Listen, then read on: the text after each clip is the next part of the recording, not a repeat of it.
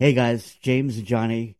We're back over here and we have Tokeny, who wrote an article about the engine behind tokenized securities. And I think Johnny's going to introduce Shirong to us. She and another colleague, I should say, let's not be silly. They actually created an entire ERC series, right? 3643, Johnny? Yes, a rather snappy title, isn't it? The engine behind tokenized securities. ERC, Ethereum, obviously, 3643. So, Sharon, welcome to the show. Delighted to have you on. I know we've had Luke in the past and we've had Daniel, so it's good to have you on the show. And it'd just be great to have a quick intro to you and how long you've been at Tokeny, and then we'll get stuck into the article that you've kindly written. Thanks, James and Johnny, to have me here today. So my name is Sharon. I've been working for Tokeny for 5 years. So I actually joined the company as one of the tier of the team. So I was eighth member, if I remember correctly, of Tokeny. So it has been here around this industry for 5 years. People always say me as looking a bit young, as you could tell from my picture, and maybe from my voice as well. But I've been in this industry for 5 years. I had a background around computer science. So I used to be programmer, had before that I changed my side of work because I figured the coding things is not really something I'm passionate. I'm really into the interaction with people and around the business side of things. So I came to France to study. I'm originally from China. Then I came to France. I studied 2 years and I turned myself into a marketer. This is how my journey got started at Tokeny, actually. So I'm really happy. Yeah, that journey has been. And yeah, this is myself. I like that she made that decision that she needs the fun side of the business. Absolutely. She's a communication and marketing lady as opposed to a geek like you, James. I'm just a number cruncher. She could probably make my numbers magical. No. Okay, wrong. I'm interested because Tokeny, as you say, have been around a little while, and your tokenization solution has been used now to effectively tokenize, 25 billion worth of assets. So, but before we get into that, could you just explain a little bit about what Tokeny do, and then why do we need some sort of standardization? Why do we need this ERC 3643? And how did it get such a snappy title? Yeah, sure. So basically what Tokeny does is we provide enterprise-grade tokenization platform for companies who wanted to issue, manage, and transfer their securities on blockchain. So actually, when we created the solution, we were looking around the market. It's back to 2017. That was actually this famous ICO boom, if you remember. So at that time, we've seen the power of ERC20 tokens, where you can actually issue tokens, and then those tokens can freely be kind of stored and managed by the token holders in a wallet and get it transferred to whoever they want in peer-to-peer kind of manners. So we've seen that power, and we wanted to bring the same kind of efficiency to the tokenized kind of securities products. But as we know that ERC20 tokens, they're permissionless. That means that you can transfer to anybody that you want. But when it comes to securities, they are financial products. There are regulation that is attached or kind of regulate them. So you have to be sure that those tokens can only be transferred to eligible investors. Let's put it simple. So that's why we look around. There is kind of no token standard. So smart contracts that can really provide this kind of compliance framework to allow securities to be represented on blockchain while maintaining or enforce compliance at smart contract level. So that was the reason why we created this ERC3643. That was actually named T-Rex. That was much easier to remember and to pronounce, right? T-Rex as in the dinosaur or the rock musician? Right. Yeah, I will explain to you. So we actually make it shorter out of token for regulated exchanges. So we take a T from token, for regulated exchanges for REX, right? So that makes it really easy to remember. And then later on, we submitted to the Ethereum community, and to get this EIP, we just get the number of 3643 as the number of this kind of proposal. So to make it a fully open sourced and freely to be used by the community. That's why it now become ERC3643. So this is kind of already, sorry, how to tell the story of how it kind of worked. The reason that we need kind of standardization of this market is because when we kind of put this kind of compliance framework in place at the token level, at the smart contract level, that means there are some codes that tells each other what kind of compliance rules you need in these tokens. So in order to have all players that can actually interact or communicate about what kind of compliance rules this token is carrying, you have to have every players to integrate to this kind of smart contract. So that's why there's a need of a standardization in order to have the whole capital market that will be built upon blockchain to communicate in the future, being able to have this kind of securities represented on blockchain can be traded in different platforms in the future in my wallet while enforcing compliance. So yeah, that was the reason why we need this standardization here. Okay, so what you're saying is that by creating this ERC3643, it's essentially a set of guidance, rules, standards that if people issue their token that way, then everyone understands the rules and regulations that govern and control that token. So it means that it doesn't matter which exchange it's listed on, people can be certain that the issuer has complied by certain guidance. So they're getting a similar sort of thing. So various elements of due diligence being done, or if there's payments to be made in terms of redemptions or dividends, that's all encapsulated within that standard tokenized contract in effect. So I would say actually it's really more technical kind of point of view. It's when we call it a framework, it's because you can put any kind of rules into these tokens, right? But the thing is more about, say that Johnny, now you have your security token exchanges where I am an issuer. I wanted to have my token listed on your platform. And then what you have to read at the token level is what kind of compliance rules this token need to be compliant with. So in this token, as an issuer, I wanted to set up, I can only allow European investors to invest, or KYC, obviously KYC investors, as well as any other kind of compliance rules. So when I use this ERC3643, it allows me to put all of the 1, 2, 3, 4 kind of rules or continued rules into this smart contract.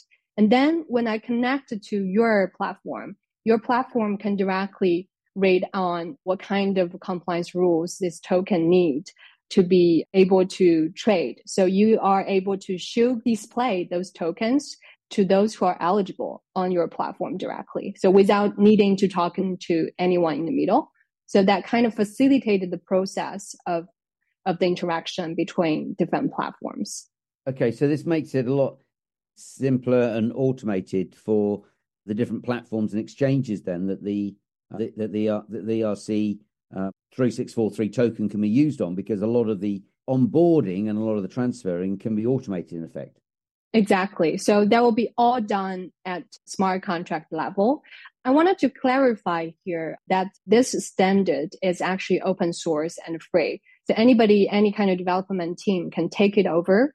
What Tokeny is doing here is actually provide a ready to use front end. You can think in that way. So it's like interfaces that you can directly interact without needing to know any kind of blockchain knowledge. We can make kind of blockchain disappeared for actually massive adoption. This is needed in the future.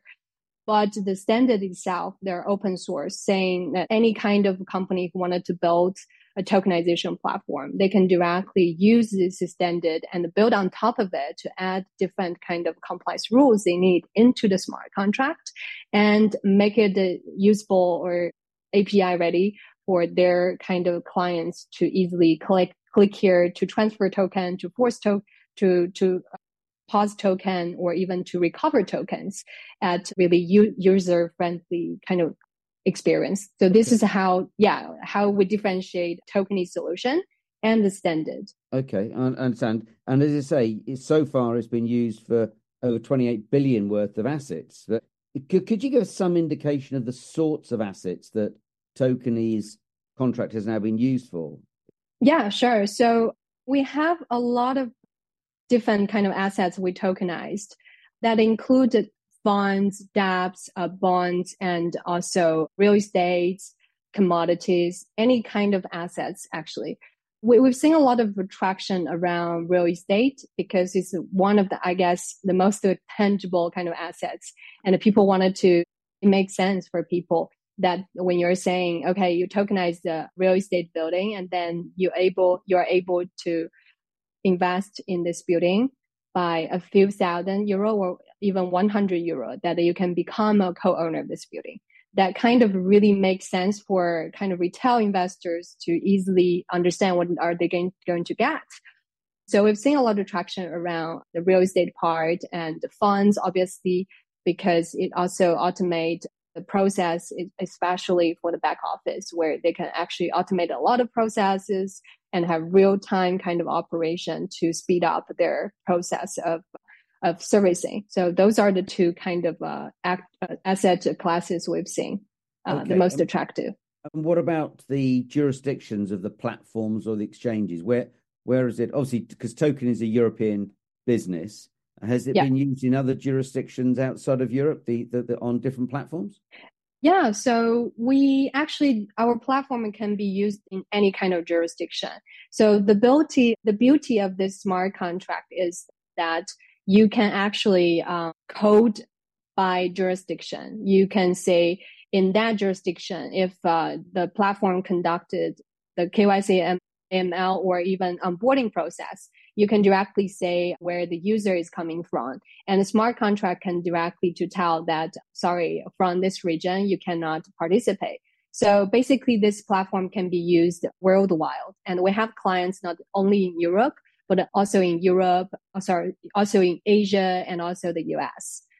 So it's I think this is why a blockchain infrastructure really bring the kind of a global capital market together, because there's no kind of border anymore in terms of service providing or servicing or products and for the investors as well. Okay. And in terms of looking at the future, what sort of entities do you see tokenization of real world assets being most useful for?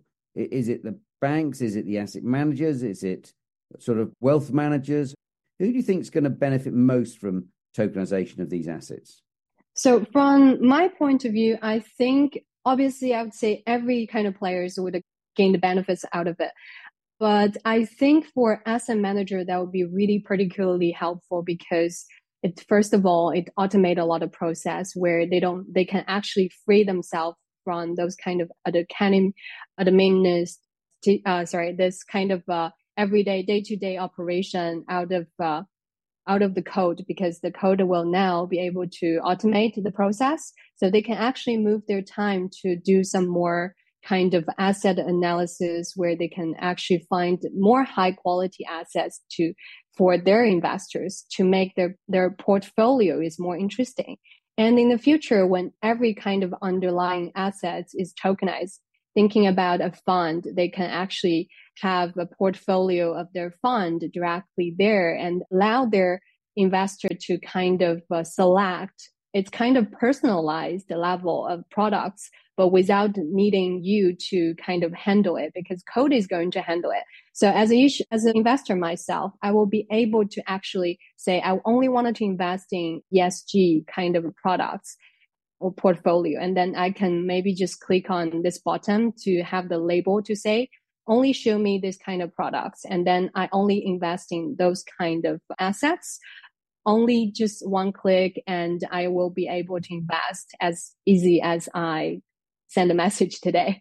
So that will be really be able to have more kind of investors for asset managers while also providing a better or digital and personalized services for investors today that more and more are demanding for this. Okay, so that's going to help from a sort of compliance point of view, because once exactly. they've got the risk grading and the types of assets for a client, then they can sort of make sure that is met before the actual transaction, as opposed to very often people find they've gone into the wrong asset or it hasn't met the right risk profile, I suppose. Exactly. And then maybe the most interesting part for any kind of asset managers or asset owners are liquidity, right? When we talk about liquidity, obviously it's how quick that I can get my money out of my asset. So before, it's just so hard for especially private asset owners that if I wanted to sell one of my assets, real estate or a share of the fund, and it takes a long time in the middle of the process to go through different kind of manual process and different intermediaries. But now with this building compliance into the security itself, I will be able to find another eligible investor and to make the peer-to-peer transfer. So there's already a transferability in place where already increase this kind of liquidity, because if I can find the eligible investors to buy my share of my fund or my share of my real estate, I will be able to sell it, which is impossible today, right? Which is already possible with tokenization. So hopefully more and more there will become a reality or common kind of practice in the industry. Got it. Well, James, what do you reckon? What springs to mind listening to Shrong and I chatting away there? I was thinking, because I'm reading the article over and over again, and that you also created like a front end for access to the on-chain ID and the registry, right? So am I wrong or no? I'm sorry. Yeah. So the smart contract is open source, obviously, and it can kind of it's actually permission tokens. So permission tokens, obviously, by its meaning, the name is you can actually control who can actually hold your tokens. Then, in order to have the capability for the token to identify if this user can be eligible to those kind of eligibility rules, is then we realized that there was a need of identity system into this smart contract framework. This is why when you mentioned on-chain ID, it's actually another kind of identity framework. Actually, it's also open source and decentralized identity system that is also protect the privacy of the users. So this is only on the architecture of how the smart contract is designed. And our solution, when I talk about kind of like front end, is basically this, what we provide is basically a platform, website-based platform. You log in and you don't need to actually make some code in order to trigger the function of the 3643, right? ERC3643. You will be able to click here. There's written to mint token. When you click mint token, our front end, our platform is going to be able to make sure you trigger the right kind of function of the smart contract, as well as having a really readable cap table for you to know always who is your owner at which time or whenever you want, and conduct or even have a message system in place in our platform to allow issuers and investor to communicate between each other. So those are what we provide at Tokeny when it comes to front end, if that makes sense. Yeah. Right. And remember, I'm just a radio guy, but no, you're also a band guy. Right. So from the user perspective, right, when I'm going to use your front end, if I'm permissioned in there, it doesn't matter what I try to do. All of that configuration is on your side, kind of like whitelisting based on the credentials and what the regulation is. Exactly. Yeah. Okay. So basically, let's think about me. I am the new investor here, and you are the issuer. You issued one of the funds, and you only allow people from European jurisdiction and KYC. Let's say only those two kind of conditions in place, and maybe on the top of it, you only allowed let's say 10,000 investors in total to invest in your security, can be your investors. Okay, so there are 3 rules in place. And at Tokeny, we actually just write the smart contract of ERC3643, put all of those 3 rules that your lawyer told us, and then we're going to be able to actually also ask you who are going to be the credential issuers of all of those 3 conditions, all of 2 conditions, first of 2. So first of all, kind of credential issuers have to issue a proof to say you are European residents, right? So the verifier 1 is here. And the verifier 2 has to do the KYC ML check. So it can be a KYC provider that you pointed to. And this identifier issuer is going to check the data of Shurong. I need to go through the onboarding process. But actually, when I'm doing that, the process when I do the KYC ML, it directly have the embedded kind of KYC provider into the onboarding process. And when I send my passport to the platform, the document actually go to the KYC AML provider to check my document. And all of those documents are going to be safely saved off-chain with this KYC provider. So after the check and they verified Shurong is KYC checked. And what they do is they actually issue a credential that's saying it's a proof that Shurong is verified, KYC verified by KYC provider A, let's say. So in that case, in my on-chain ID, the digital identity, I am going to have this credential in place in my identity on blockchain. So nothing that is going to, not non-data is kind of credential data or private data is going to be published on the blockchain, only a proof. So it's just a yes or no answer. So when I got those kind of 2 credentials, then the third step is actually also the smart contract is going to say if existing investor number is reaching the limitation that you set in place. So, okay, there's still a place for one more or more investors. So when all of those rules are met, and then I am going to be able to finally invest in your share of the fund in that way. I see it. You just explained it much better for me with the graphic that was in the article you wrote. So right. the knowledge is off chain, maintained anonymously with the on-chain ID. Exactly. That then gets forwarded to your magical system. Exactly. So in that way, it's very way, traditional, but DeFi almost at the same time. Yeah, exactly. So this is why with this smart contract in place, we're not actually putting any single point of failure, let's say software level of single point of failure risk here, because if you have one more layer to actually do the reconciliation of wallet address and identity off chain, then there is always a risk that you lose the kind of a track of your registry, because you still need one more layer to ensure to identify who are your investor in that time. And besides, wallet is not identity. Whoever know the private key of a wallet can claim that they are the owner of this wallet.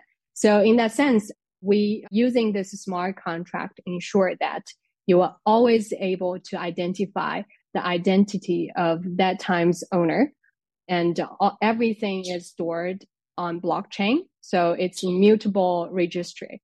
So in that way, we really provide this kind of auditability of the registry on chain. I got it. Finally, I got it. Oh, perfect. Glad. I got it. That means it's got to be perfect. Okay. Well, Shurong, thank you very much for coming on today. And obviously, No if anyone problem. would like to get a copy of your article, then probably the best bet is go to tokeny.com, or I know you're on LinkedIn, Shurong Lee, or obviously they can contact James at Cyber.fm, myself, Johnny Fry at Team Blockchain. But thank you for coming on the show, and look forward to welcoming you or one of your colleagues back perhaps later on the year, and you can give us an update, because I know you're working on a number of different things at the moment. So it'd be good to get an update in a few more months' time. Yeah, thank you for having me today. And maybe just one more spoiler that actually we're forming up the ERC3643 association. We're going to announce it officially very soon with some very, very great players all together to make sure we push the tokenization adoption to its peak. So more to come. Stay tuned. More to come. Yeah. Brilliant. Okay. Well, thank you for listening, and we'll be back with another podcast to you, I'm sure, with Tokeny very soon. Thank you.